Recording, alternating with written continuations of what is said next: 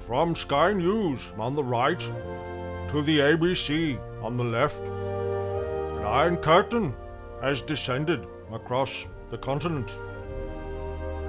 On the right of that line lies an evil empire of conservative Christians who deny climate change but believe in trickle-down economics. On the left lies a misguided and confused rabble who are supposed to help the working man, but instead fight amongst themselves over identities.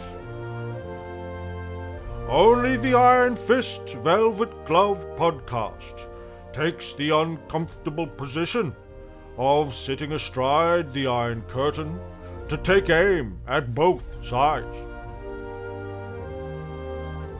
Only this podcast, and perhaps the bullshit filter, can explain the dire threats facing our civilization. I only wish that they could have traveled back in time to when I was conducting the war effort. With the benefit of their wise counsel, the war would have ended 3 years earlier. I would not have lost the election, and I would have invested heavily in technology stocks. In any event, I implore you to listen to this very fine podcast. It is your duty. Well, as I was saying, it was nice to have a 2-week break and I could get used to it. So we'll see what happens. But I'm Trevor, aka The Iron Fist. This is a podcast. We talk about news and politics, sex and religion. With me as always is Paul the 12th Man. Greetings, Earthlings. Shay, yet to have a pseudonym or alias, Shay. Hello. Joe the tech guy. Evening all. We're going to talk about politics. We're going to talk about footballers performing badly. We've got gender issues. We've got Scientology. We've got Amanda Stoker, a fair bit about her. We've got American wokeness getting into French society. We've got all sorts of things to talk about. So let's just get into it. So, of course, with all this talk about gender issues, it hasn't gone down well for Scott Morrison. He's obviously taken a hit. He's seen as not performing well in this regard. And latest Essential poll showed approval rating for Scott Morrison had dropped by 5% and disapproval rating had increased by 6%. And basically, when you look at the breakdown, it was unsurprisingly women who had, in terms of approval, men were previously approving him 65%, and they still are 65%, according to this poll, whereas women approval of Scott Morrison was 59% and it dropped to 49%. So no surprise. Well, yes, on behalf of men. Do you want to explain that one, Trevor? Good point, Joe. Well, you see, I have low expectations. But you're right. Men's attitude to Scott Morrison in terms of approval did not budge a percentage point, but for women dropped 10%. Paul, do you find that surprising, unsurprising, matches your expectations? I didn't have any expectations. Right. Okay. I don't know what to make of it, to be honest. It basically says that for all the hoo-ha that's gone on over the last 3 or 4 weeks with this gender issues, essentially men couldn't give a rat's in terms of their approval of Scott Morrison. They think he's doing okay, and women think quite differently. Mm. In summary. What's the female take on it? I would have thought a few more men would have been disappointed by his performance. Yeah. I would have thought. Is it that possibly they think that his handling of this doesn't directly impact them and their everyday life? Is that the... It's just, do you approve or disapprove of the job Scott Morrison is doing as Prime Minister? I would have thought, on behalf of all of Australians, how's he going? And there we go. That's interesting, I think, that it basically showed men thought fine. Women were less than fine with it. So that was interesting. Then there was a news poll came out, and that was in The Australian. I've extracted bits from that. So there's a really big chart here, which you can't even see, guys, because the numbers are so small on this one. But I've broken it down into little bits. But in terms of the two-party preferred, And we're looking at, they've broken it down into two-party preferred. Let me just give you the basic figure. At the moment, if there was an election, two-party preferred, Labor would get 51% and the Coalition 49%. So Labor ahead by 2 percentage points, apparently. But if you then break it down by gender, age, education, income levels, and religious belief, you get some interesting breakdowns of this two-party preferred information. So when it comes to gender, though, for voting for the parties, there's absolutely very little difference. The Coalition's the top line there, guys, and the Labor is the second line. So 49-51 matches perfectly male and female. In terms of age groups, heavily slanted for Labor in the younger age groups, heavily slanted to the Coalition in the older age groups. No surprise there. 64% in the 18 to 34 would vote Labor. 62% in the 65 plus would vote Coalition. And then there's a gradual movement between those. So no surprise. In terms of education levels, whether you've got a tertiary, not a tertiary, TAFE, it's kind of all the same. And that's interesting here in Australia. I know I've been reading stuff about what happened with Trump and the sort of backlash against the liberal elite and the Rust Belt and really one of the really defining features of people who voted for Trump or people who voted for Brexit was education. Was a big disparity between people. Why do you bring Brexit into it? Because both issues were the same. That there was people who were well educated with university degrees significantly voted to remain, whereas the argument is the left political parties have lost touch with working class and are more concerned with minorities, which a white lower class person doesn't necessarily care so much about. They're more concerned about their working conditions. And they were also quite resentful, what I've been reading, of how they've been perceived, that they have are perceived that they're not valued in a community, and this was their means with Clinton's deplorables. Exactly. The basket of deplorables sums it up precisely. And a lot of British people, Remainers, were referring to Brexiteers as racist, xenophobic, ignorant rabble, basically, weren't they? Exactly. Yeah. So when you look at those two issues, there's often quite a disparity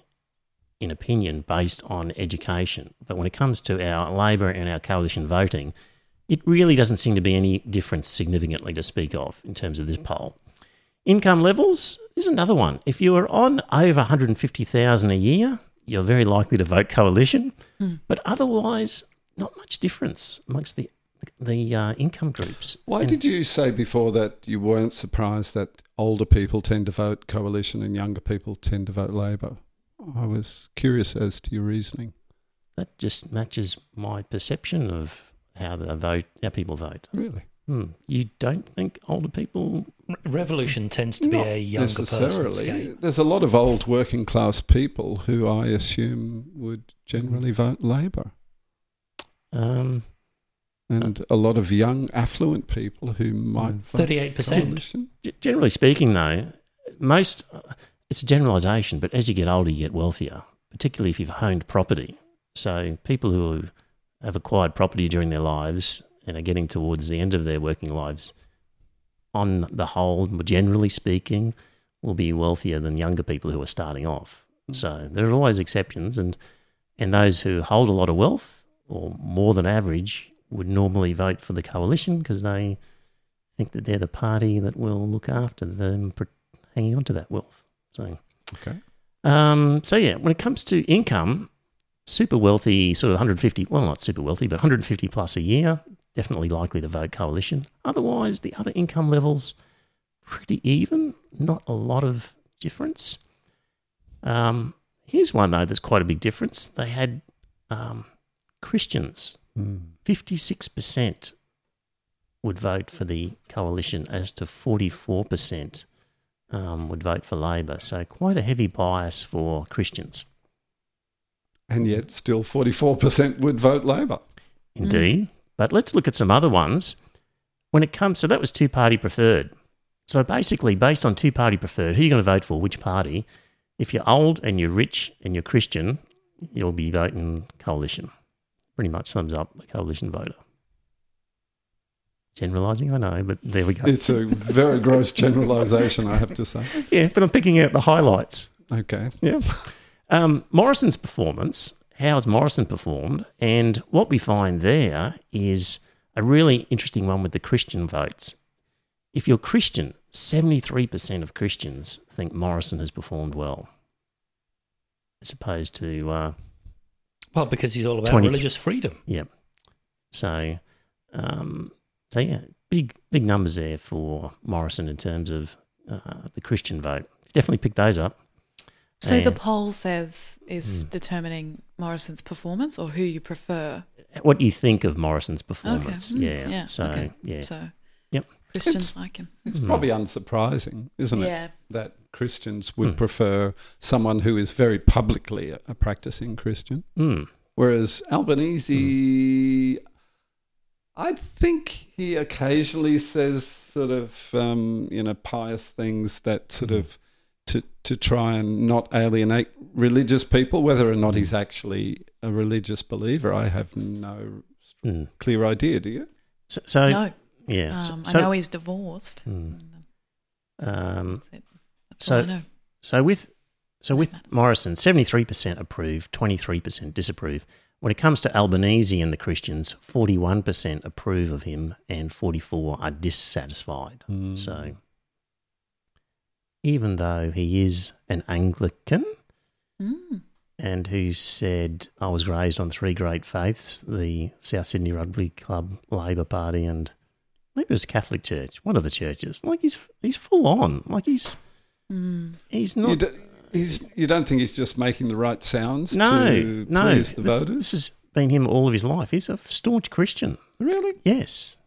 He said that the three great faiths of his life were South Sydney Football Club, the Labor Party, and I forget if it was Anglicans or Catholics. But okay, maybe he's being very selective. You know, if you use the word faith, you're not going to talk about loving to read or go bushwalking. You know what I mean? Faith specifically applies to religion.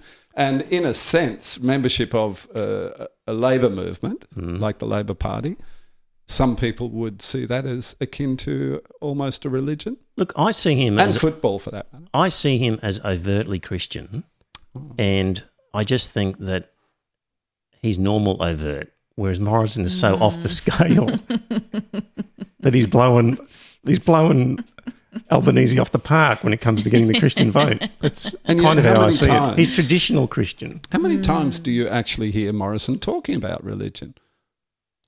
It's not that frequent, really. Most of the time he just talks about politics and normal stuff. Most of the time. So, but more often... Why do you say he's off the scale?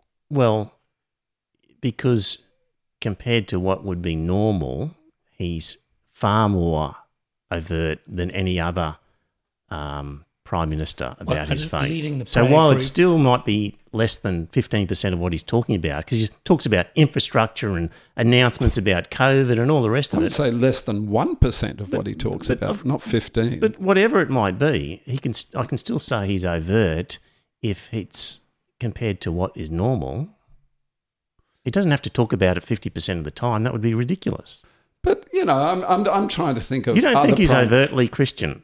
Of course he's overtly Christian, but what I'm just challenging... How many others have invited the press in to see him worship at church? Yeah, look, I'm not denying that he's overtly Christian. I'm just saying that I think you tend to exaggerate a little bit.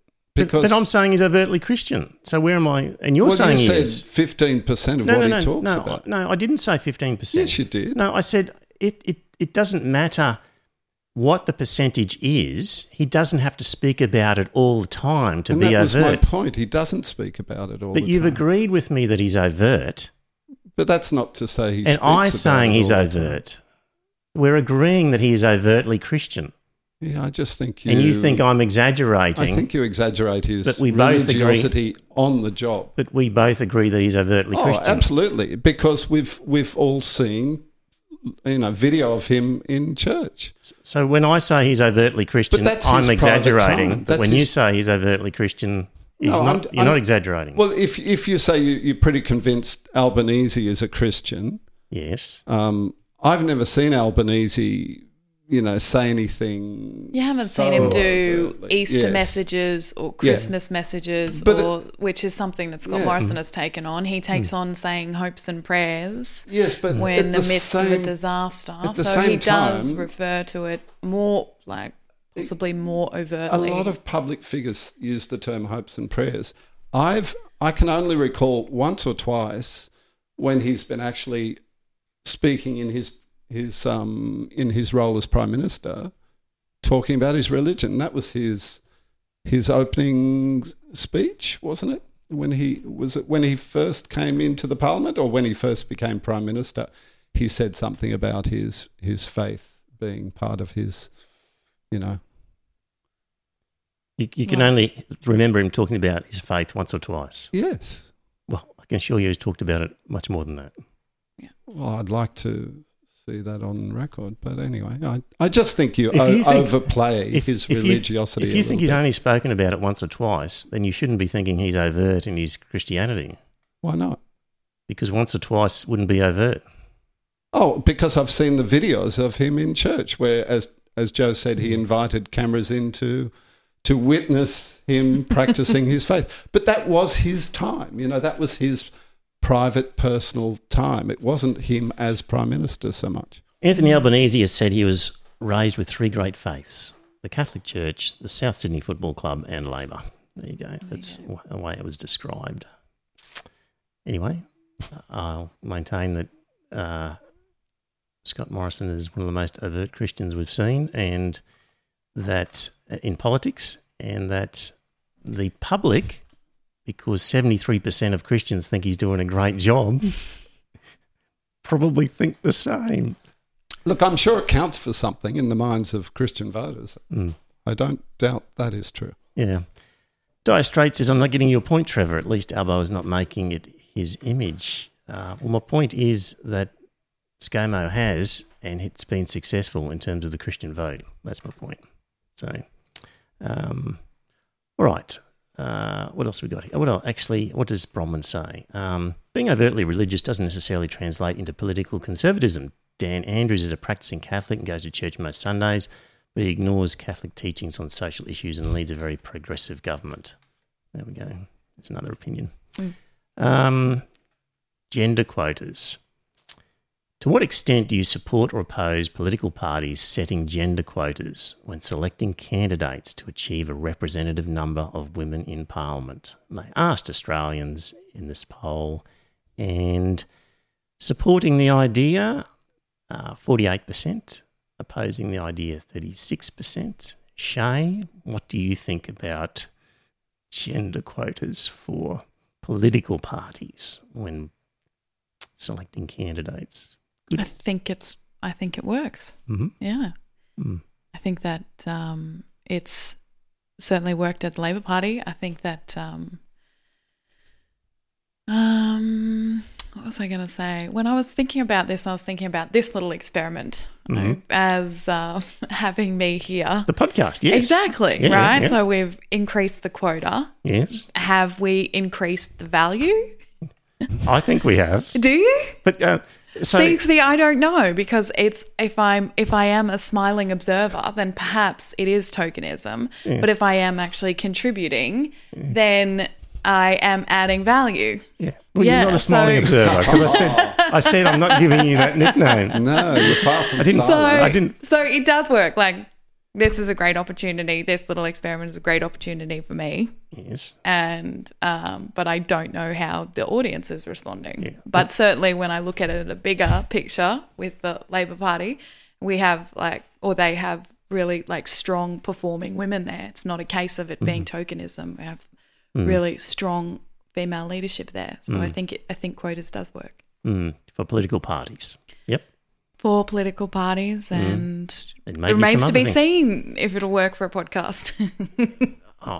Was she selected on the basis of the fact that she's a woman? I didn't know that. Well, that was my only qualification. That was the only requirement. And the willingness to stand in front of a microphone. True.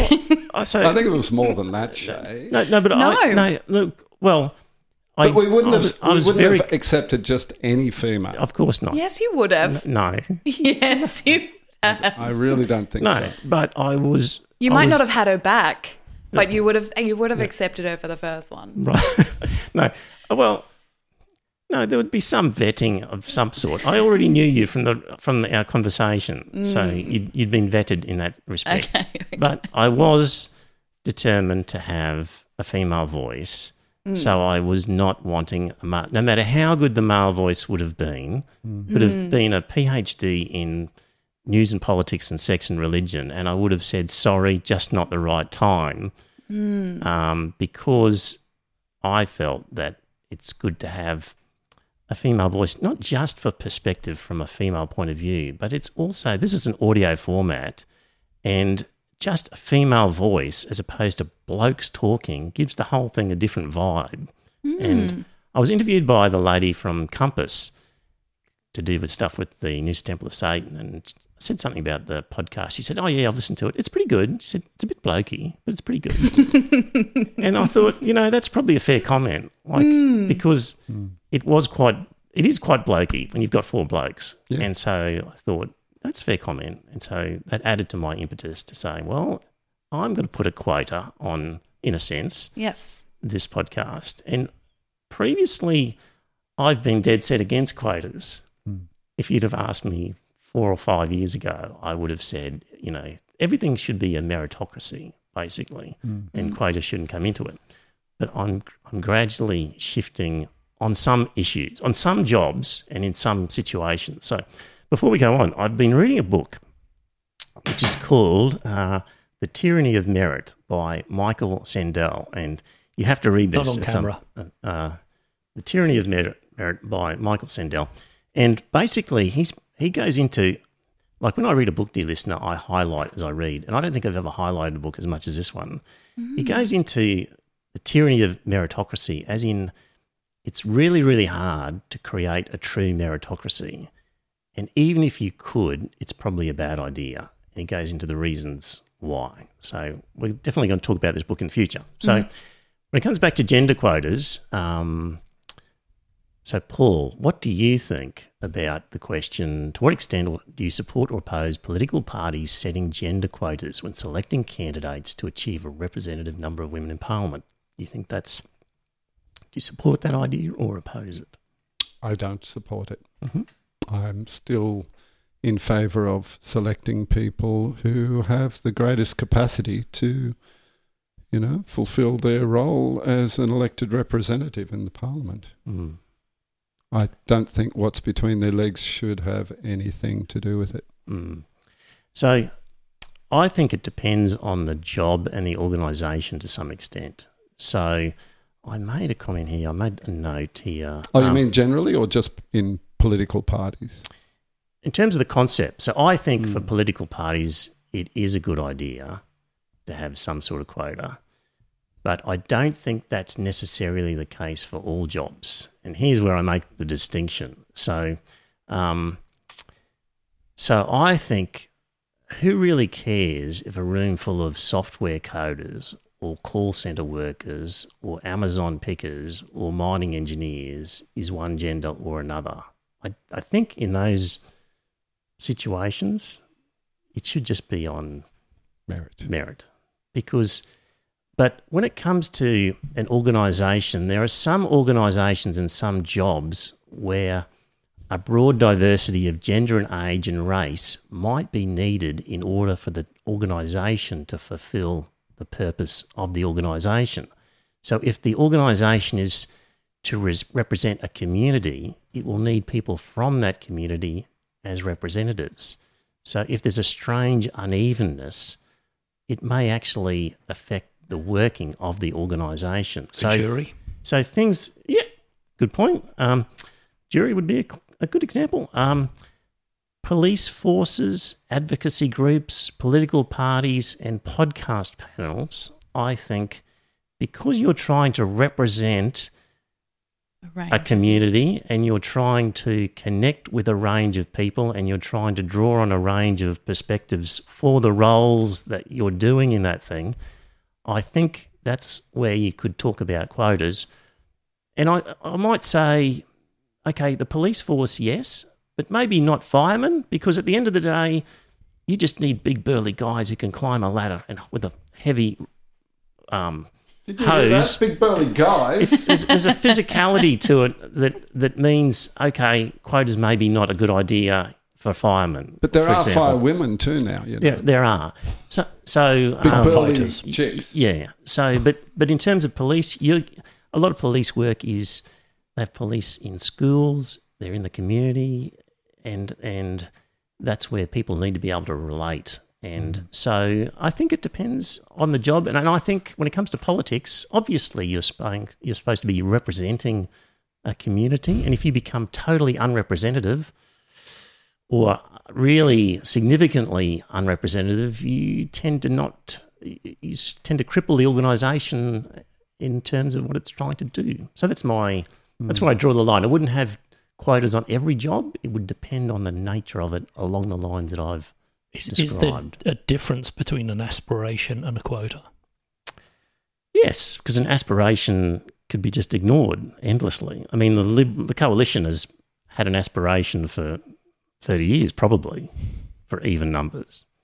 But without quota, it just doesn't happen. That's not to say they're ignoring it. It just might be that more men are attracted to stand for pre-selection in the Liberal Party or the National Party. It's easier. Yeah, but the question was, is there a difference between an aspiration and a quota? And one is you can fluff around and keep thinking about it for a long time. Right. And events never change and things never change, whereas a quota just forces the change, doesn't it?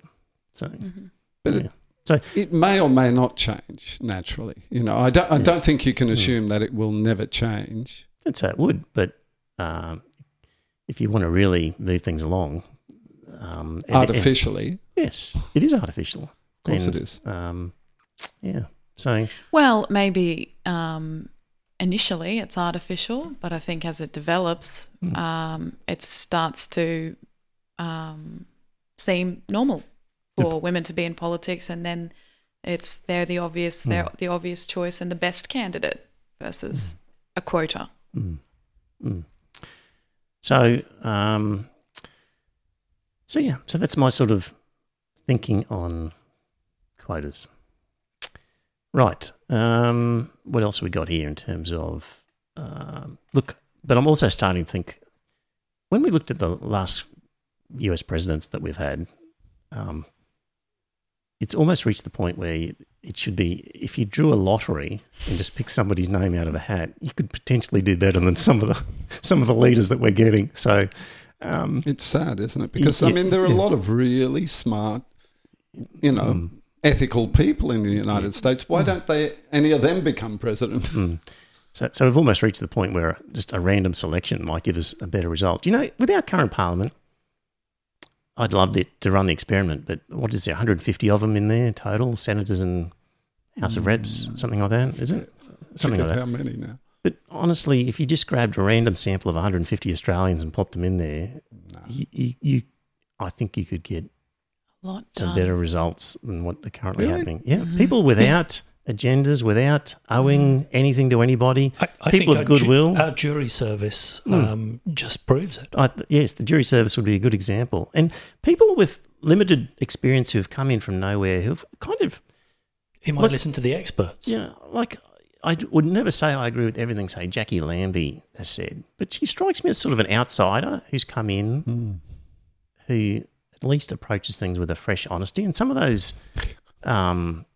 or a fresh naivety. Yeah, but some of those, some of those more independent senators who've gone in from South Australia and others, I just sort of have it would be quite refreshing, I think. Some of them turn out to be half reasonable and others turn out to be a waste of space. Yeah, well, that's true. But, you will get worse than the current politicians. Yeah. Sometimes. I mean... I've always thought Pauline Hanson should not have become a politician. But she was but she came in as a coalition. She actually didn't come in from the outside. Well, she was a Liberal candidate until they disendorsed her. Yeah. But, she's always been out of her depth, intellectually and please explain. Knowledge-wise. Okay. Moving on, speaking of gender equality, there's a rugby league women's football star, Nita Maynard, has done her bit for gender equality as a rugby league footballer because she's been charged with assaulting some security guards outside a pub on a Friday night. It's about time a woman footballer, had a bit of biffo with someone, isn't it? It's just, I suppose. Women's rugby league has really come a long way when it's reached this stage of gender equality. That's where we were getting. That's where we were getting to with this one. When you read this, Shay, did this story bring a tear to your eye? No, I was like, I just immediately thought it's so funny how people get so gleeful about women behaving badly. Well, they do the same with the men. I mean, let's be fair. Any professional male footballer gets into trouble, he's in the news. Yes, for sure. Yeah. Well, what about that politician who got knocked out up in Townsville? Really? Yeah. That just went away. Just recently. Yeah. Which knocked one? out. Yeah, he got involved in a pub fight. Right. And he got knocked out and police are investigating and I think cautioned both him and the guy who punched him. Right. Because apparently words were had before. Okay. It wasn't purely one-sided. Okay. Well, he's just doing his bit for professional equality. Not only footballers can be in a pub fight, but even politicians. I don't think we need podcasters fighting, and if you guys have to put your hands up for that one, I'm not. I'm not up for that. Not my thing either. No. Okay, just on rugby league before we move away from that. So we have this situation with footballers who have been charged with offences, rape or sometimes domestic violence, and the Australian Rugby League has a policy which they've enforced, which says, well, if you're charged with something of that nature, then we can stop you from playing. You'll still be paid, but you can't actually go on the field and play. Stood down, as they say. Stood down. So the Players Association said, well, we're not happy with that. And under their agreements, this went to arbitration, and after going through arbitration, the arbitrator said, nope, that's a fair enough policy. And basically the reasoning behind it was that it saved the game millions of dollars in terms of sponsorship, because sponsors are happy because they don't have people under this cloud running around with their logo on their chest, and keeps things squeaky clean for them. So, and they don't pull their sponsorship. So the Rugby League Players Association appealed and they lost, and that is now the law in terms of rugby league players. And interesting thing is it doesn't apply in the AFL, so they have not yet come to that sort of arrangement. So anyway, that's what the Rugby League is up to in terms of forcing players to stand down. Quickly on the Republic, another poll. And overall, in terms of supporting the Republic, 48%, opposing the Republic, 28%, and unsure, 25%. That's a lot of people who don't know. I think because we don't know what model is going to replace it.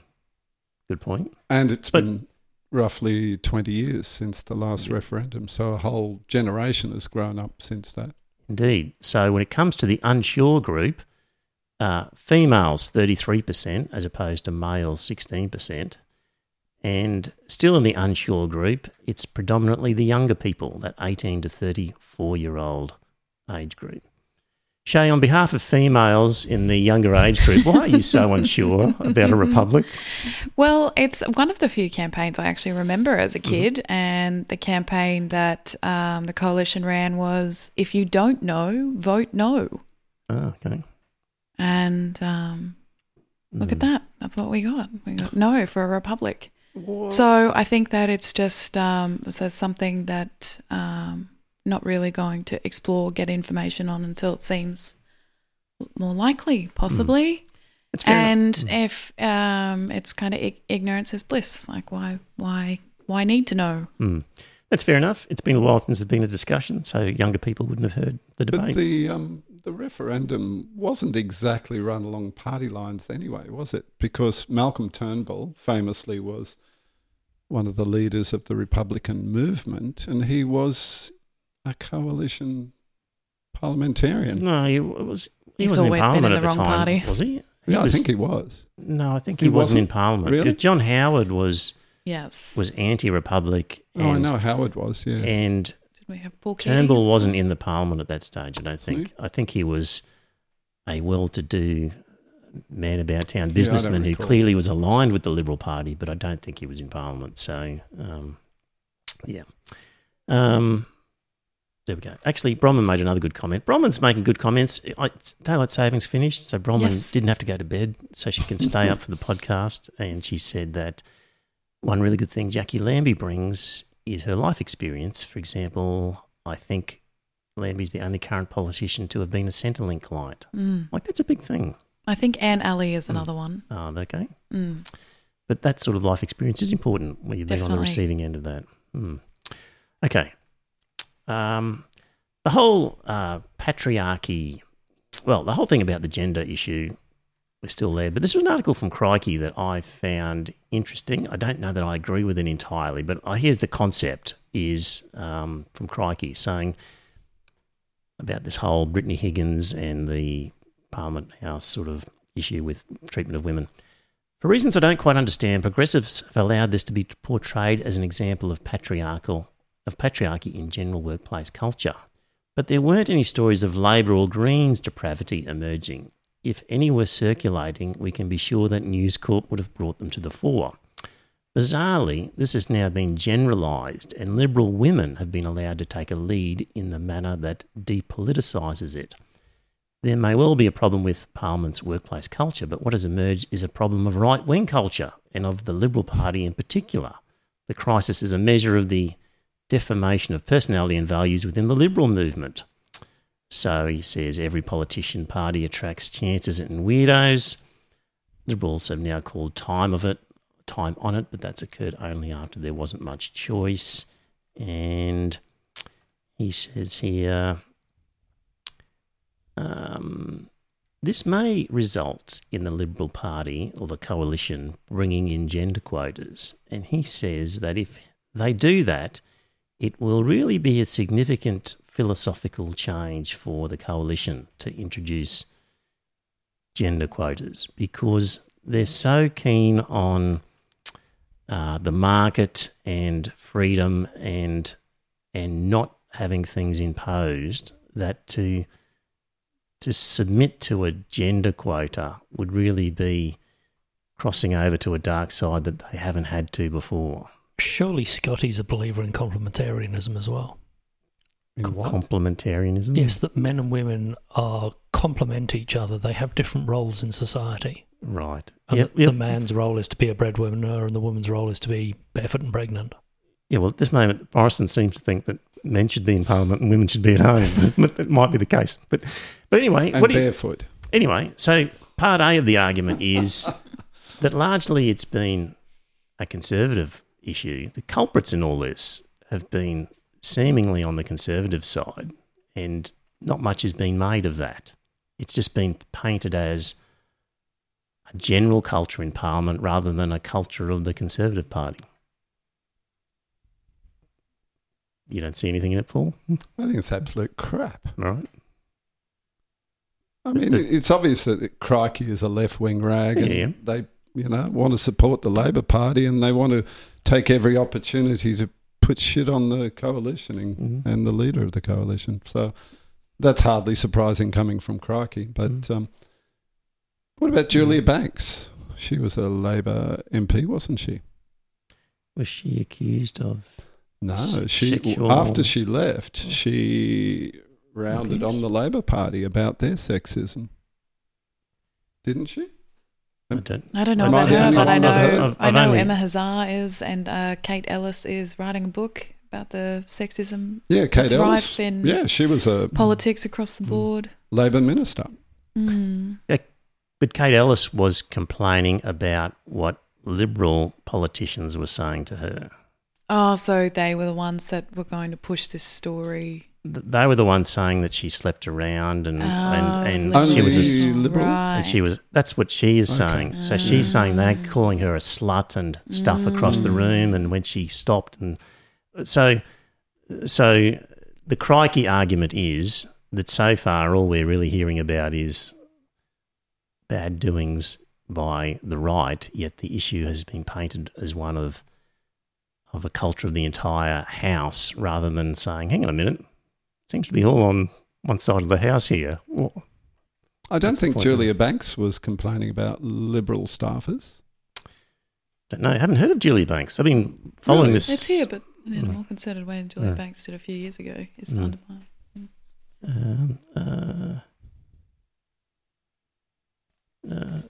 I think what's interesting about this is this whole thing is. Wouldn't you say Rupert Murdoch's trained rats have been behaving very unusually, Paul? They've been reporting scandal after scandal of the Liberal Party. They've been reporting the news. Everybody reports scandal. Who doesn't like scandal? Well, this is what I mean. It's like if Rupert really is there's an even-handedness in this. Is that what you're saying? That's what I'm saying. It seems to be... It doesn't matter which newspaper article, everybody's covering these scandals. So whether you're right wing or left wing, I guess the thing is, there's been female journalists in the News Corp stable who have led the way. Yeah. Okay. The other thing, just a bit of homework. We were talking about Bridget McKenzie fortnight ago, and I was trying to make a comparison between her and Ros Kelly. I was saying how standards don't seem to apply anymore. And we got into this discussion about Ros Kelly and the comparison with Ros Kelly and the whiteboard back in the Hawke era.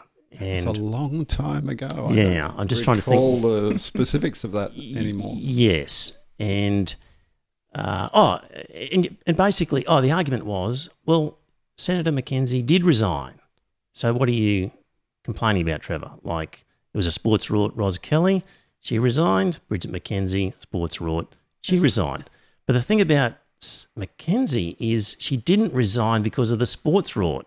She resigned because money was allocated to a club that she was a member of, and a gun club. That's right. And under the ministerial standards, she was in breach of a written ministerial standard. So the point was... There's a conflict of interest. And the point was, it's a written ministerial standard. So where commonly, my argument is that where we've been relying on unwritten rules of conduct and behaviour and historical sort of ways of dealing with things, that's been thrown out the window. My argument still stands because she actually ignored all the sports rort stuff and toughed it out. It was only when it was found that she was a part of a gun club that received money and there was a black letter law that said you're in breach of the ministerial standards, then she resigned. So why didn't Morrison resign when his church got a grant for security cameras and lights and things around the church? Yeah, well, he would have said he wasn't the minister in charge of that decision. Of course, yes, somebody else would have. Exactly. He would have said he pulled himself away from that. So anyway, my theory still stands. Okay. Right, we have a new patron, thanks to Mr. T, who's in patron via PayPal. Good on you, Mr. T. And because I'm so slack in revealing patrons' names, our tech guy Joe has organised for a scrolling bar to appear on the video of the names. So those of you who are watching the live stream would have seen things scrolling across there. So thank you for that. And were you going to put a QR code up? I was. I emailed it to you, but I haven't added it yet. Okay. We'll put up a QR code to give you a link straight to the Patreon account if you feel like it. That's appreciated. Andrew Laming has been in the news. Not the most pleasant of fellows, it seems. No. Careful bending. And been getting away with it for a long time. Yes. Be careful bending over, filling up a fridge if you're in a skirt and he's around. I don't think she was wearing a skirt. In a Be careful bending over and filling up a fridge. What I read was that her underwear was revealed above her shorts or something, on her waist. Right. Okay. So you shouldn't be careful invent details that are not there. While she was bending over. Be careful bending over, filling up a fridge, because some creepy politician might take a photo of you. I'm not saying that was a great thing to do. I'm just saying that you have to be a little bit careful not to but embroider the incident with your own details, Trevor. But I didn't paint it worse than what it actually sounds worse now. You said she was wearing a skirt. In other words, he was taking a photo of her knickers. And that's not what I read in the report. But so her knickers were showing above her pants? Yeah, the waistband of her knickers. Okay. In other words, not her crotch. I don't think I've painted a picture that was any worse than what's actually happened then. So forgive me, dear listener. But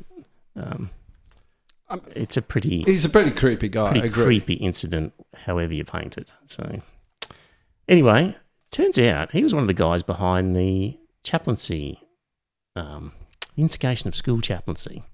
Julie Bishop, Greg Hunt, Andrew Lamming, David Fawcett and Louise Marcus were the ones who proposed the pilot chaplaincy program. So that's one of his claims to fame. And this bit I didn't know was that Queensland Premier Peter Beattie announced $3 million for the chaplains, but he got beaten to it by Howard, who then announced $90 million for the school chaplaincy program. As Prime Minister, Rudd added another $42 million to the 90 from Howard. And then when Gillard came along, she raised it to 222. So I had no idea. To your beloved Labor Party? I was not aware of how much the Rudd and Gillard governments had bolstered it in monetary terms. But I knew that Gillard had opened it up to non-religious people. Yes, and then Abbott. That's true. In her defence, she had opened it to non-religious, but we don't want any. In her defence. In her defence, that is indefensible, the amount of money that she wanted to give to the chaplaincy program. I just think that's indefensible. Well, particularly for a woman who is not religious and should be aware of the harm that religion does in society. But hang on, you're not listening. That she opened it up to non-religious. Yeah, I'm aware of that, but she increased the funding. Yeah, and in her defence as a counterpoint to the increase, okay, I wish you hadn't given them any money, but okay, she was thinking there'll be some secular chaplains in there. So in her defence. Okay.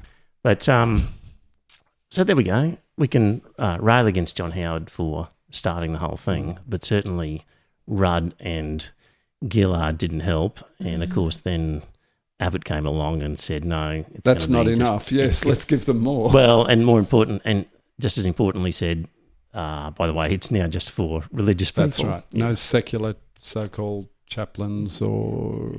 Yeah. What do they call them? Because they keep telling us that the chaplains are not there to preach. They're there to offer guidance and, a sympathetic ear to troubled youth and all that sort of stuff. But trained, psychologists or guidance counsellors would have been much better for kids, I would think. Right. Yeah. So, okay, so that's that is the chaplaincy program. And quick mention of Scientology. There's been a couple of articles. There's links here to it, basically saying what an extraordinary amount of money the Church of Scientology has accumulated in Australia. And it seems that... Allegedly. And it seems that our tax laws are some of the most generous in relation to religious bodies or pseudo-religious bodies in the world. And we're something of a bit of a religious tax haven here, it seems, for the Church of Scientology. So the article is basically saying that other countries in the Scientology world are funneling money to Australia because it's a good place to keep money. That's how generous we are to Scientologists. So that's a sad indictment on our system. And there's an article there with links to it. And one of the things is that I think in the UK, for example, they don't even have charitable status. So it's interesting. From what I read, they didn't have charitable status in the US either. Mm-hmm.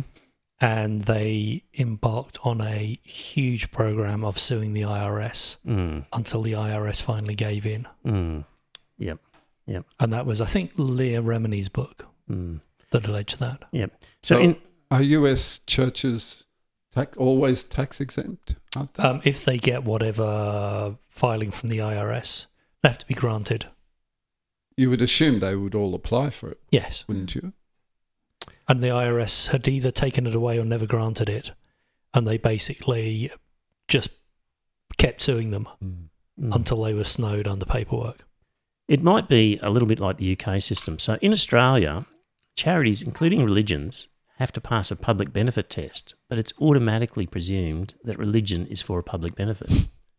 Whereas in the UK, it has no presumption about public benefit for religion. So as a religion, you have to prove you're doing charitable works and prove what you're doing with your money.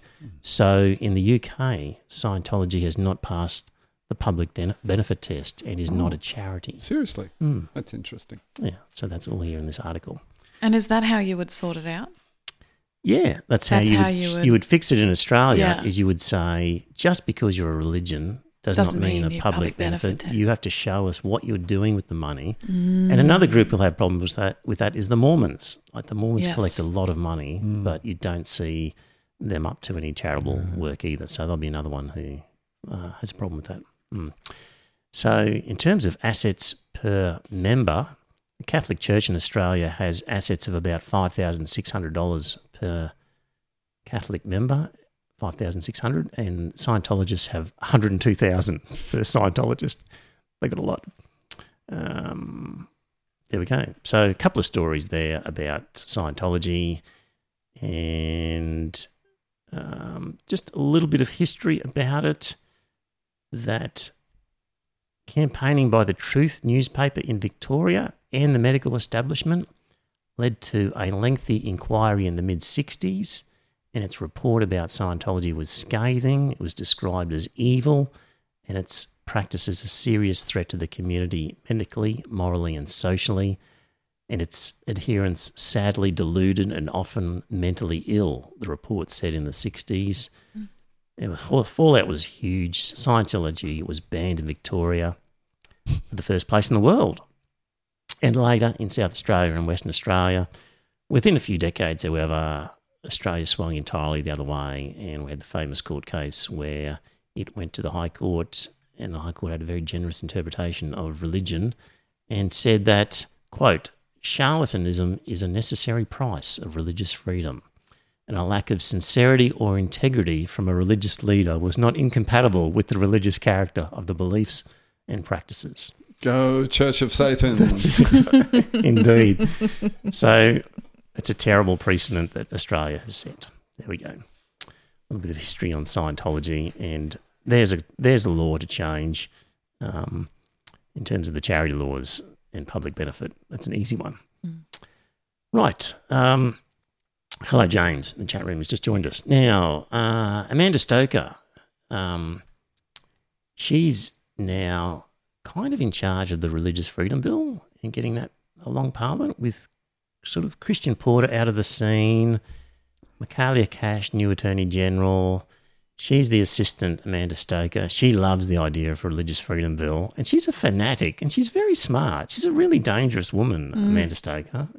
She worries me a lot. So, Paul, you wrote... Dangerous? Why is she dangerous?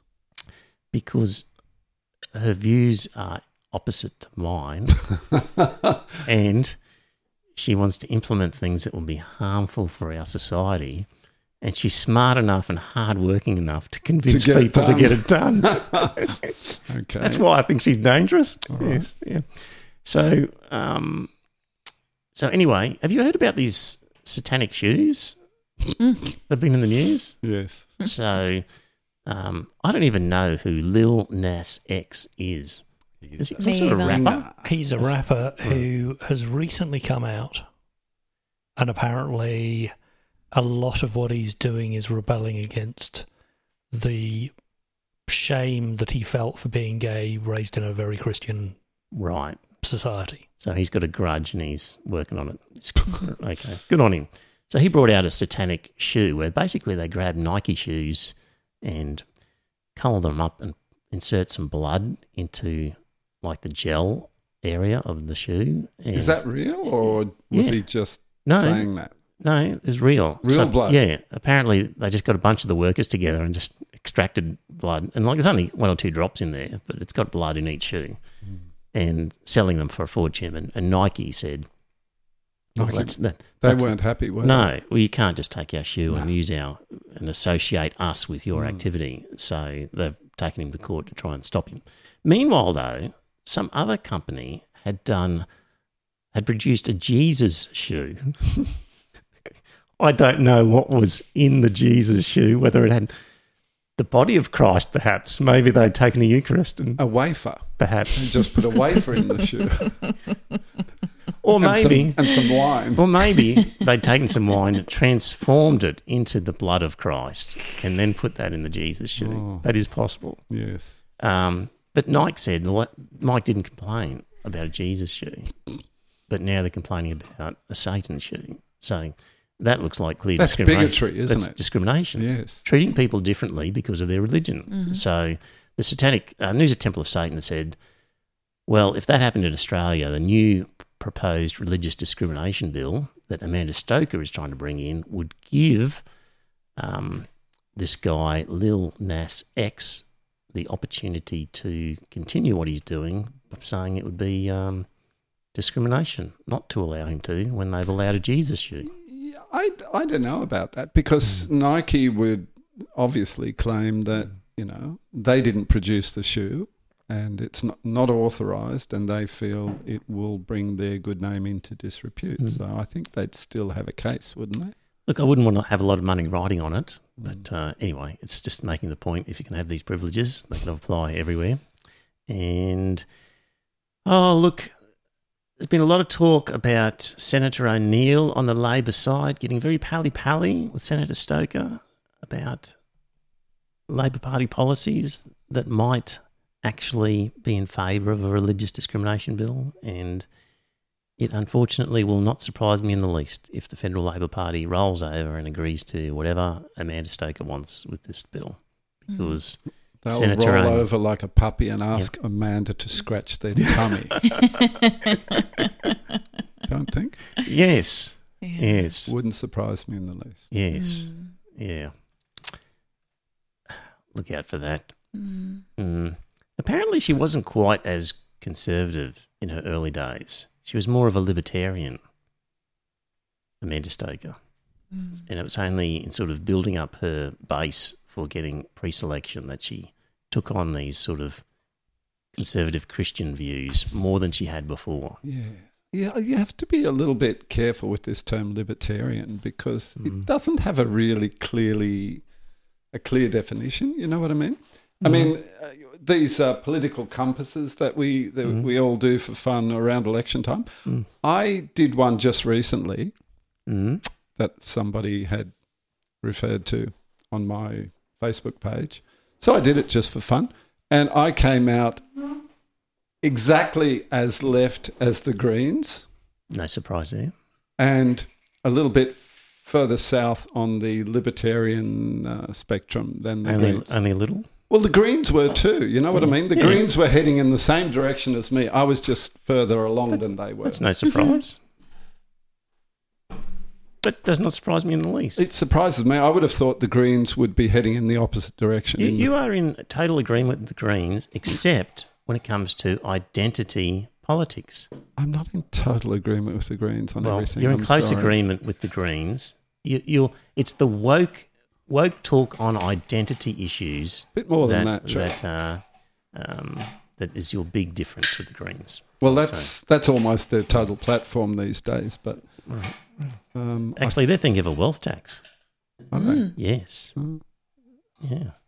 And I think, Paul, that's unfair to say. But the opposite of libertarian is authoritarian, right? But hang on, can we just backtrack 1 minute? I think it's very unfair to say that's their total policy is identity 90%. issues. I think that's very unfair. 90%. Yeah. Have you looked at their policy platforms, Paul? I have. And 90% are on identity. I'm exaggerating. Okay. There we go. I just couldn't help. I'm playing with you. Yeah. But, yeah, anyway, they're pretty heavily into it. Yeah. So anyway, according to this article, Amanda Stoker was kind of more of a libertarian, which I take to be free market. So she's just like me. Low government intervention, freedom of the individual to do pretty much whatever they like as much as possible. That's that's libertarian. Anyway, she's certainly adopted a lot of conservative Christian views, and it's worked for her so far. Okay, Paul, I think I got this one from you. American woke culture in French life. Did you? Yes, in Paris. There was a call to ban white people in France from talking about racism, which has split the nation and has triggered indignation on the rise Courier Mail. Of... Oh, maybe it didn't come from you then. I don't read the Courier Mail. Okay. I was thinking of you That's when I saw one it. that you read, isn't I probably looked at this and thought, well, Paul will like this one. Okay, fair enough. So, André Pulver, a left-wing deputy mayor of Paris and former TV news presenter, said white people should be asked to keep quiet and be silent spectators if they were present at a meeting of black and ethnic minority people discussing discrimination.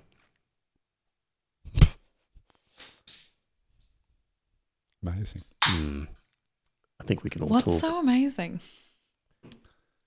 When you ask the people experiencing discrimination about their discrimination, what is so outrageous about that? White people are never discriminated against? I'm just saying that I think a call to ban white people from talking is a bit... That's not what he said. He said they were asked to keep quiet and be silent spectators if they're present at a meeting of black and ethnic minority people. Okay, they were allowed to attend. They're allowed to attend. Actually, they were banned from talking. And they're asked, not banned. Yeah. Okay, but he said should. Yeah. White people should be asked to keep quiet. In other words, he strongly believes they shouldn't make any noise. When discussing discrimination that black people are experiencing, black and ethnic minority people are experiencing. I think they should be able to talk. Surely. I think they should be able to talk about a topic. I think it's a bit much to say, all you white people over there. Shush.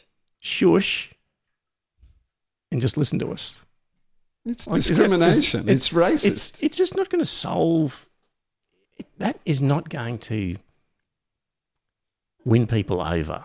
If you say to people, you're not allowed to talk and you just have to listen to us and we're not going to let you convert... People might say, oh, well, that's what you did to us for 50 years.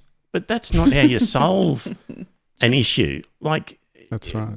You could say, well, that was bad then, and that doesn't mean fixing it means you do the same to somebody else. Like, if you say to people, you do not have status to engage in this, well, you've just basically signed a death warrant for reaching agreement on things in a willing, participatory manner when you just disenfranchise people. Now, you might say they're privileged and they're all-powerful and all the rest of it, but you're not going to win over hearts and minds by saying to people, in your corner, shut up while we tell you what we're experiencing. By all means, let them speak and give their 2 cents worth or whatever. But don't say to other people, well, you're just not entitled to talk on this topic because you're the wrong colour. Another similar example on a black atheist page on Facebook that I look at sometimes, and they put up a photo of an African American man standing in front of his church, and he was the preacher, and he had put up a sign advising black people not to go to churches where there were white people.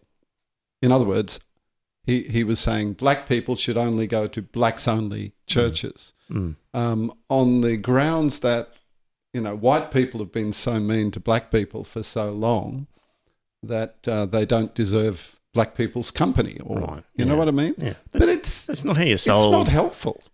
Problems. No. Just in the chat room, Liam says, probably depends on how much they were talking. If it was 80% white people, then they'd probably have a point. Eric says, I think it depends on the contribution they want to make, Trevor. A lot of people get involved in conversations for no other reason than to stifle it. But sure, if somebody is not conversing in good faith and is trying to dominate and not allow proper discourse, well, that's not right. But that's got nothing to do with their skin colour. But if that's your concern, then you should be saying, hey, we want everyone to have a go and everybody to have their piece, say their bit, and we need to talk about this properly. Not say, oh, you whiteys over there, sit down and shut up. That just isn't going to work. It might feel good and it might get it off your chest and it might be great to just let loose. But if you're actually trying to achieve a workable consensus of everybody, am I talking over the top of you now, Shane? No. I see your point. Right. Yeah, but I'm just like looking for the context of this. You want to know the whole pretext. Thing, the pretext. You want the pretext, the context. The context. Because frankly, like, what can white people contribute to a lived experience of a black person discussing discrimination? How about... Can't we let the black person discuss their experience of discrimination and perhaps the white person will then have something to add?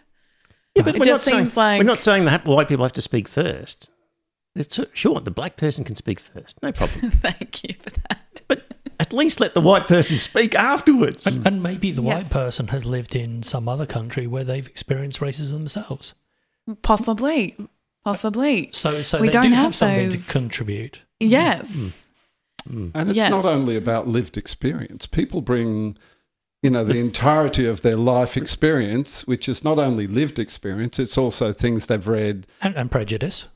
But all kinds of stuff. And for example, the black people might say, oh, I've just experienced this discrimination because of this hardship and that hardship and this hardship and that hardship. And the poor white working class trailer trash might say, I've got some news for you. I've experienced exactly the same thing. We have a shared experience. Isn't that interesting? Shut up, Whitey. Thank you. Oh, exactly.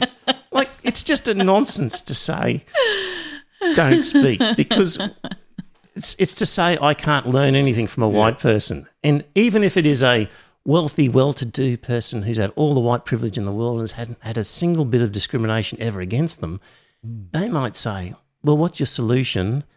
And let me think about whether I see problems with your solution in actually implementing it because of my experience. Like, it's just to say to somebody, don't talk. We're also seeing this, my lived experience is more important than education. Where, my lived experience, my child had autism a week after they had a vaccination. Never mind the 20 years of epidemiology you've done that proves that it's not true. My lived experience says that it is true, and therefore... The white guy in the corner told to shut up might be a sociologist with 35 years' experience in the field. Exactly. He might have a lot of things to say, yeah. I think, yes, there are times when it's valuable to shut up and listen. Of course. But you've got to have a turn eventually yourself. Yeah. Anyway, bits might have been lost in translation. French President Emmanuel Macron has attacked social science theories imported from the US. He said it's harmful for national unity and opposing French values. And this is the... I'll move on. So there we go. Now, on the same topic, is the UK a racist society? Paul, I got this one from you. So... it's about the UK government commissioned an inquiry because of all the the events of the last 12 months, Black Lives Matter and other things. And so the UK government, in response to accusations that the United Kingdom was a systemically racist country, they got a bunch of people together to find out if it was true, and they came back and said, no. Pretty much there's no systemic racism. They didn't say there was no racism in the British population. Obviously, every population has a certain number of people who harbour racist attitudes. But what they did find was there was no evidence of systemic racism. And it was interesting because, people sometimes portray it as white versus everybody else. But what they found was that the children of non-white immigrants there were differences between ethnicities. For example, the children of like Jamaican or West Indian immigrants fare less well than the average white school child, whereas Africans... But then the average white child fared less well than virtually all the other ethnic minorities. Exactly. Yeah. And also in Indian immigrants tend to have a higher average income than Pakistani, for example. So there are all kinds of disparities among various non-white communities. It's a very interesting report. So there's a link to the article from the BBC, a link to the report, and basically the Commission on Race and Ethnic Disparities said family structure and social class had a bigger impact than race on how people's lives turned out. It said children from minority ethnic communities did as well or better than white pupils, but overt racism remained, particularly online. So there's still racism, people abusing people, nasty comments made online, but in terms of systemic holding back of people from progressing in society, there wasn't the systemic incident that people were saying. Don't you think social media is a bit of an amplifier in a sense, isn't it? Yes. And it's not necessarily representative of the community as a whole, I wouldn't think. Interesting thing here, the pay gap between all ethnic minorities and the white majority population had shrunk to 2.3% overall and was barely significant for employees under 30. Okay.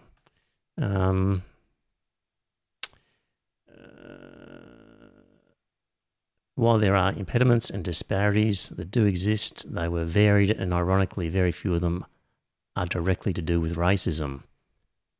The report added that evidence had found that factors such as geography, family influence, socioeconomic background, culture and religion had more significant impact on life chances than the existence of racism. Said, Tony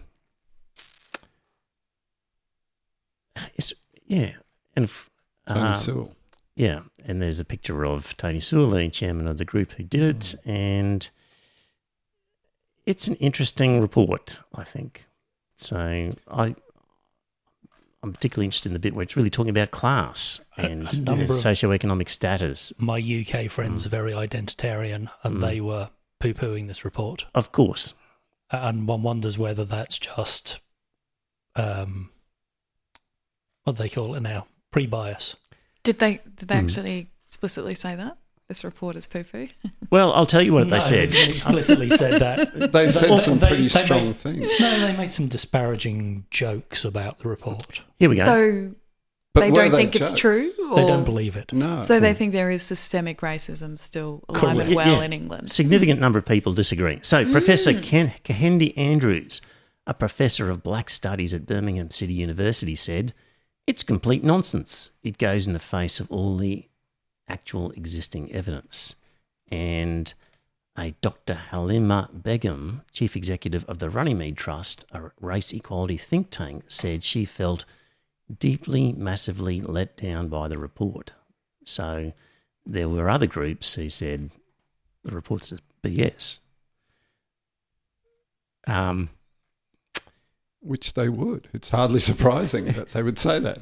So your friend, Brendan O'Neill from Spiked, I wish he were my friend. Said that, well, of course, those groups who are in the business of complaining about racism will complain about a government report that says there is none because it's directly going to affect their business that they're in. So that was his theory.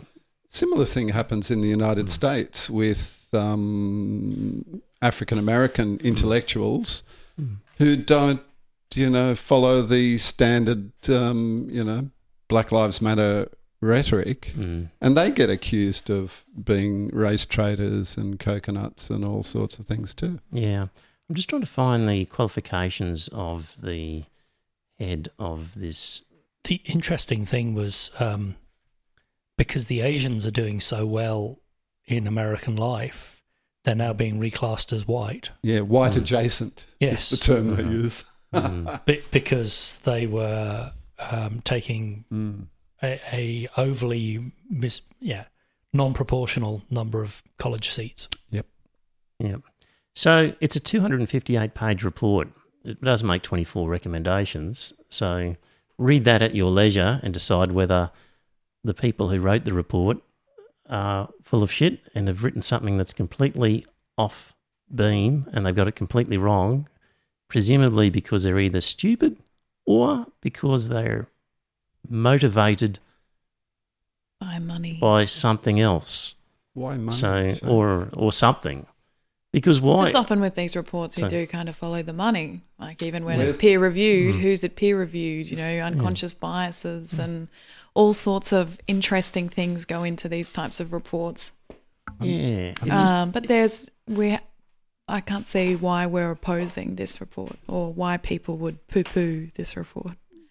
But the people who poo-pooed it are the people who claim that the United Kingdom is a thoroughly racist country.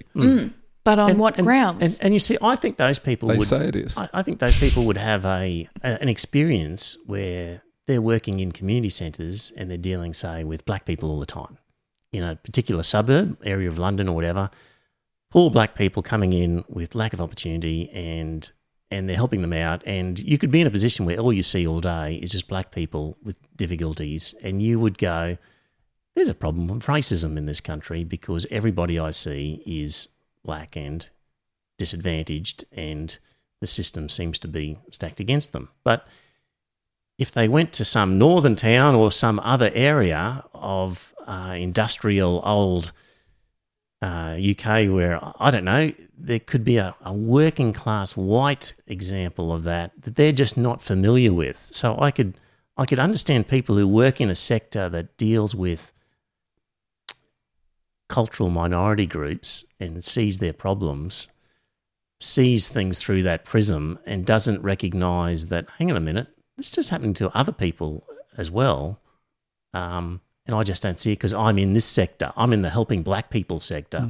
I'm not in the other sector. It's quite possible people could see that and haven't taken an overall view of, hey, hang on a minute, it's more than race. It's socioeconomic. It's other factors that apply irrespective of the skin colour. I can see they could have that honestly held opinion and be wrong. I don't know that there's money in it. I don't know why a government-appointed body would make a 258-page report. You will recall you and I, Trevor, read some books by a man called Malik. Is it Malik? Kenan Malik. Kenan Malik.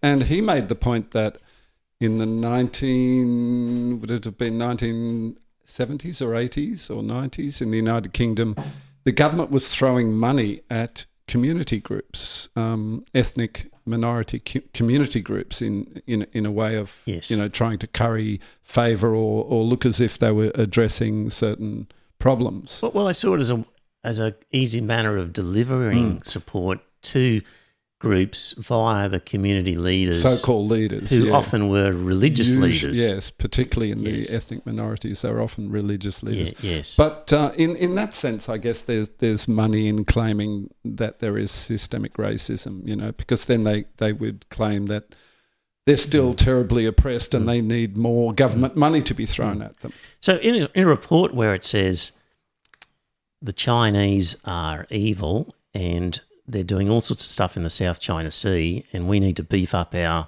defence response to that, by all means look at, did the person write that report in any way involved in the arms industry? In which case you can see a connection and say, I'm going to take what they say with a grain of salt because there's clear money potentially involved here. Yes. I don't see the same flow of money as a result of a report like this, but somebody else might. Hasn't he saved money? Because basically they don't have to do anything. No. Because they don't have systemic... No. He's saying it's a socio-economic problem. So address the money based on class rather than race. So he hasn't, I don't think, said cut money and funding to these groups. He's just said the problem is not the race, it's the class. As for his background, yes, he is a child of Jamaican migrants. He was a teacher. He taught in Jamaica, and he is a consultant, an education consultant. So he has been involved in reforming London schools. Presumably he didn't do it alone. There was a bunch of people on the panel.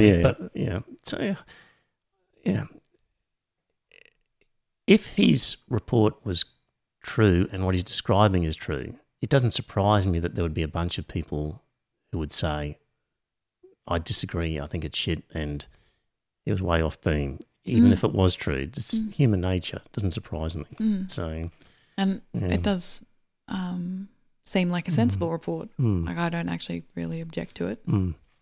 Anyway, there's a lot to read there. If you're interested, dear listener, there's links to it there. So, we've got here, Liam.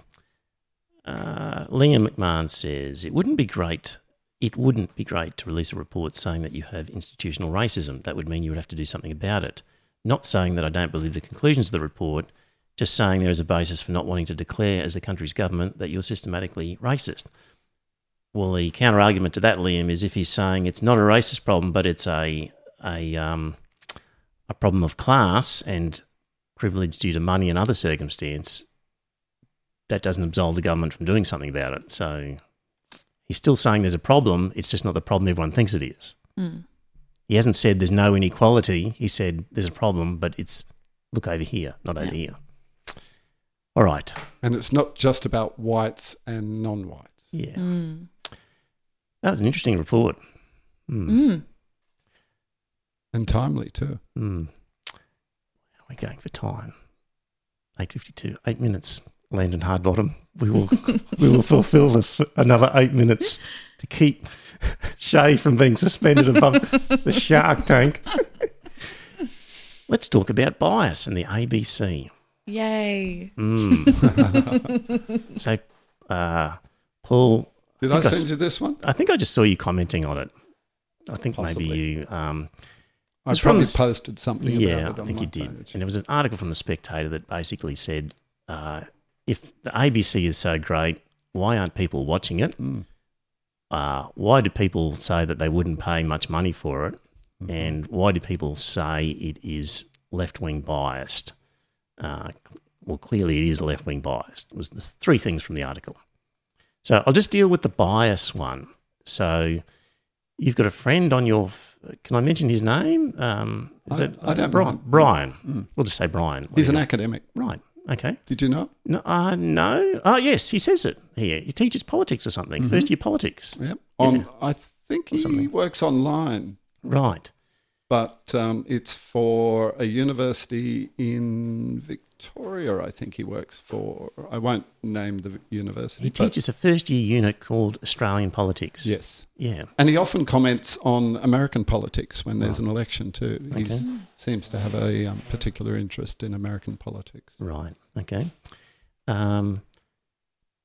He says, contrary to popular belief, Australia does not have a major left party. Labor actually sits on the right of the political spectrum. The ABC presents its news without general bias and positions itself in the dead centre of the political debate. But with Labor to the right of centre, it's closer to the centre than the coalition, which explains why many people think the ABC is more aligned with Labor because it is to the extent that Labor is closer to the centre than the coalition. So that was his argument. Incidentally, he says the US Democratic Party is to the right of our Conservative Party. I think it's true there. So he, I guess, is saying ABC is dead centre. It's not biased. And I know you disagree. I disagree. Yes, you disagree. And I thought I'd do a bit of Googling around and see what stuff is out there. And a bit of it's old. So I came across a petition where this person was saying that wanting to hold the ABC accountable for providing a balanced diversity of views. And it was talking about the ABC's The Drum. And again, it's old. It's back in 2011, 2012. And they said that of the 9 think tanks represented on the ABC's The Drum during that 12-month period, the Institute of Public Affairs took 39 guest spots out of 93. So that was 42% just for the Institute of Public Affairs. And then it lists there a bunch of other think tanks that appeared on The Drum.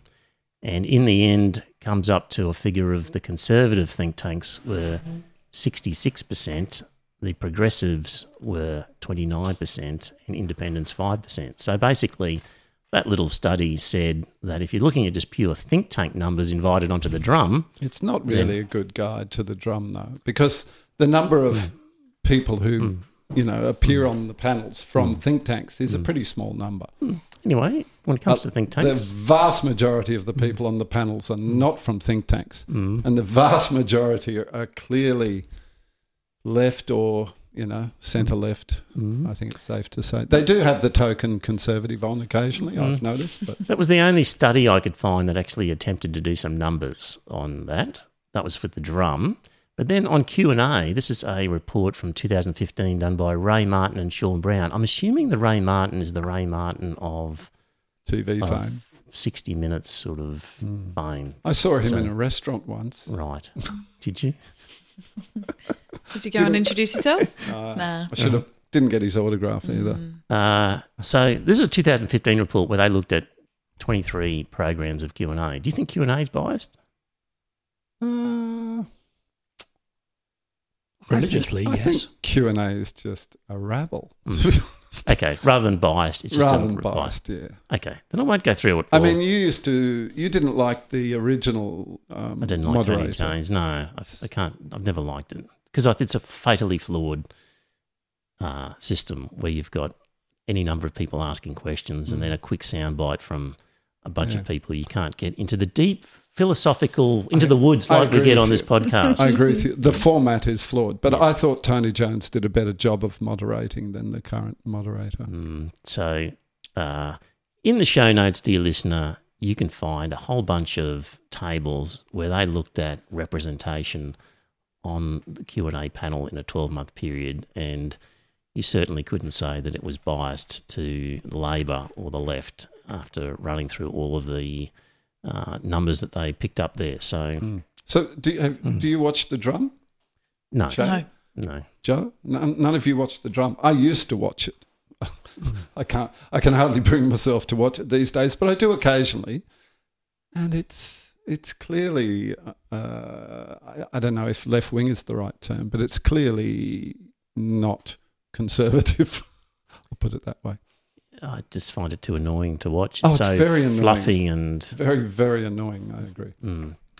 I don't really want to. Actually, sporting boycotts. Here's an interesting one.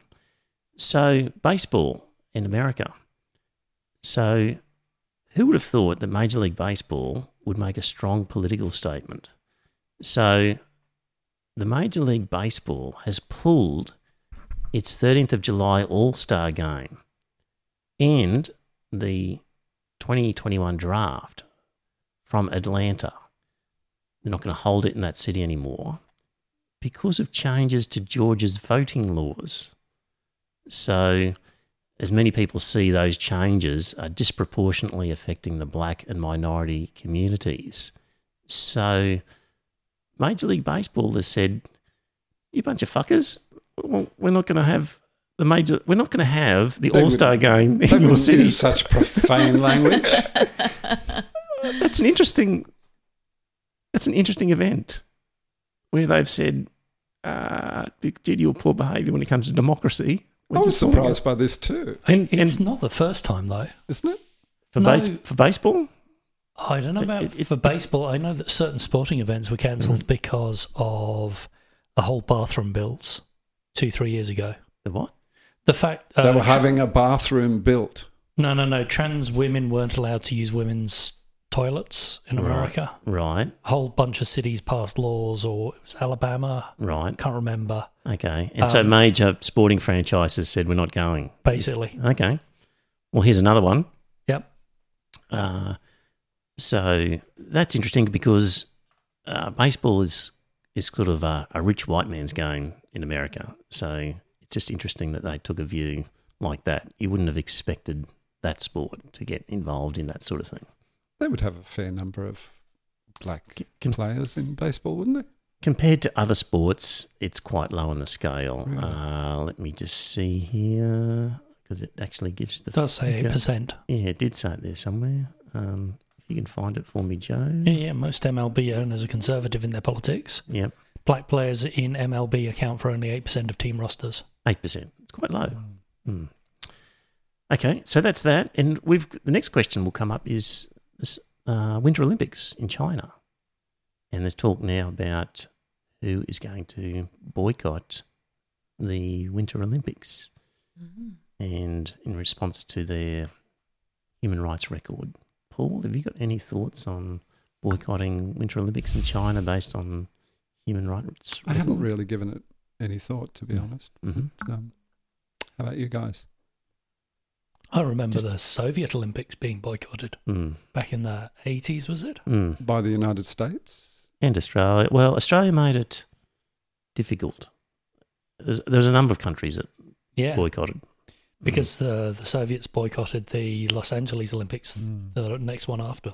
And I think they created a category for sort of people who had, if your country didn't go and you wanted to attend anyway, and you could afford to get there, you could play for or represent an unaligned country. That was more recent, wasn't it? And Russian athletes were allowed to compete after that drug scandal at Sochi, wasn't it? Oh. You remember at Sochi where they had the Winter Olympics in Russia, and it was discovered that the Russian officials had been tampering with the blood samples. And so the whole Russian team was banned at the following Winter Olympics.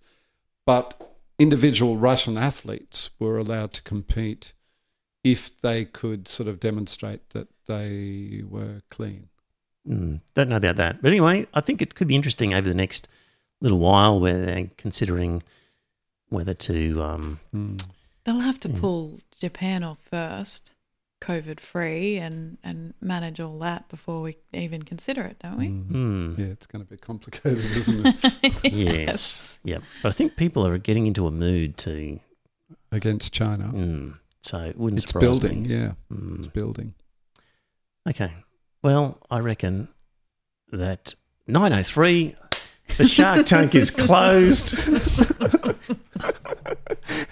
You're safe for another week, Shay. Indeed. Thank you. Thanks in the chat room. There were good comments throughout there. Nice to be back. The rest of Australia has joined us in terms of a time frame. So Bronwyn and others in southern states are can go to bed can listen to the program, watch it, and go to bed in a good hour. We'll be back next week. Talk to you then. Good night. Bye, everyone. And it's a good night from him. The U.S. basically has the lowest unemployment rate ever. What can we really do to help solve inequality over time beyond taxes? Poultry workers in the richest country in the world, the United States. One woman we work with there told us that she and her co-workers have to wear diapers to work because they are not allowed toilet breaks. This is in the richest country in the world. Those are the jobs we are being told about, that globalization is bringing jobs. The quality of the jobs matter. It matters. Well, dear listener, did you enjoy that episode of the podcast? If you did, I've got a favour to ask. First up, tell some friends. Let them know about the podcast. You'll be discussing something at some time, and you might be repeating something I've said. And when you're talking to your friends, say, hey, I heard this on this podcast, and it's worth listening to. And maybe pick an episode that you think's a good one and direct them to it. Like grab their phone and go to their podcast app and search for Iron Fist Velvet Glove and subscribe on their behalf on their phone and just put the word out. The other thing is you could become a patron and support the show. So if you go to our website, you'll see a link to Patreon, and there are some different options for subscribing and paying per episode. And really, the amount that you pay depends on what you get from the podcast. So there's different levels ranging from $1.50 Australian to, I think, $10 and various ones in between. It's really, what do you think it's worth? Is it worth a cup of coffee? Is it worth more than that, less than that? Whatever you get out of it, because not everybody gets the same. Maybe you don't listen to the whole thing. Maybe you never talk about it with people. Maybe you really couldn't care less half the time whether the podcast is there. It'll be different for everybody. So if you get a lot out of the podcast, contribute a bit more. If you don't get much, contribute less. But in any event, you can subscribe there. If you don't like the idea of a regular subscription, the website has a link to a PayPal donation, so you could just do a one-off donation every now and again. So there you go. It'd be good to spread the word, get a few more listeners, and that way, look, if we ended up getting more listeners and more money, we could do maybe a second episode or more special episodes, provide some more content. So it's up to you. If you think it's worthwhile, let people know. Thanks.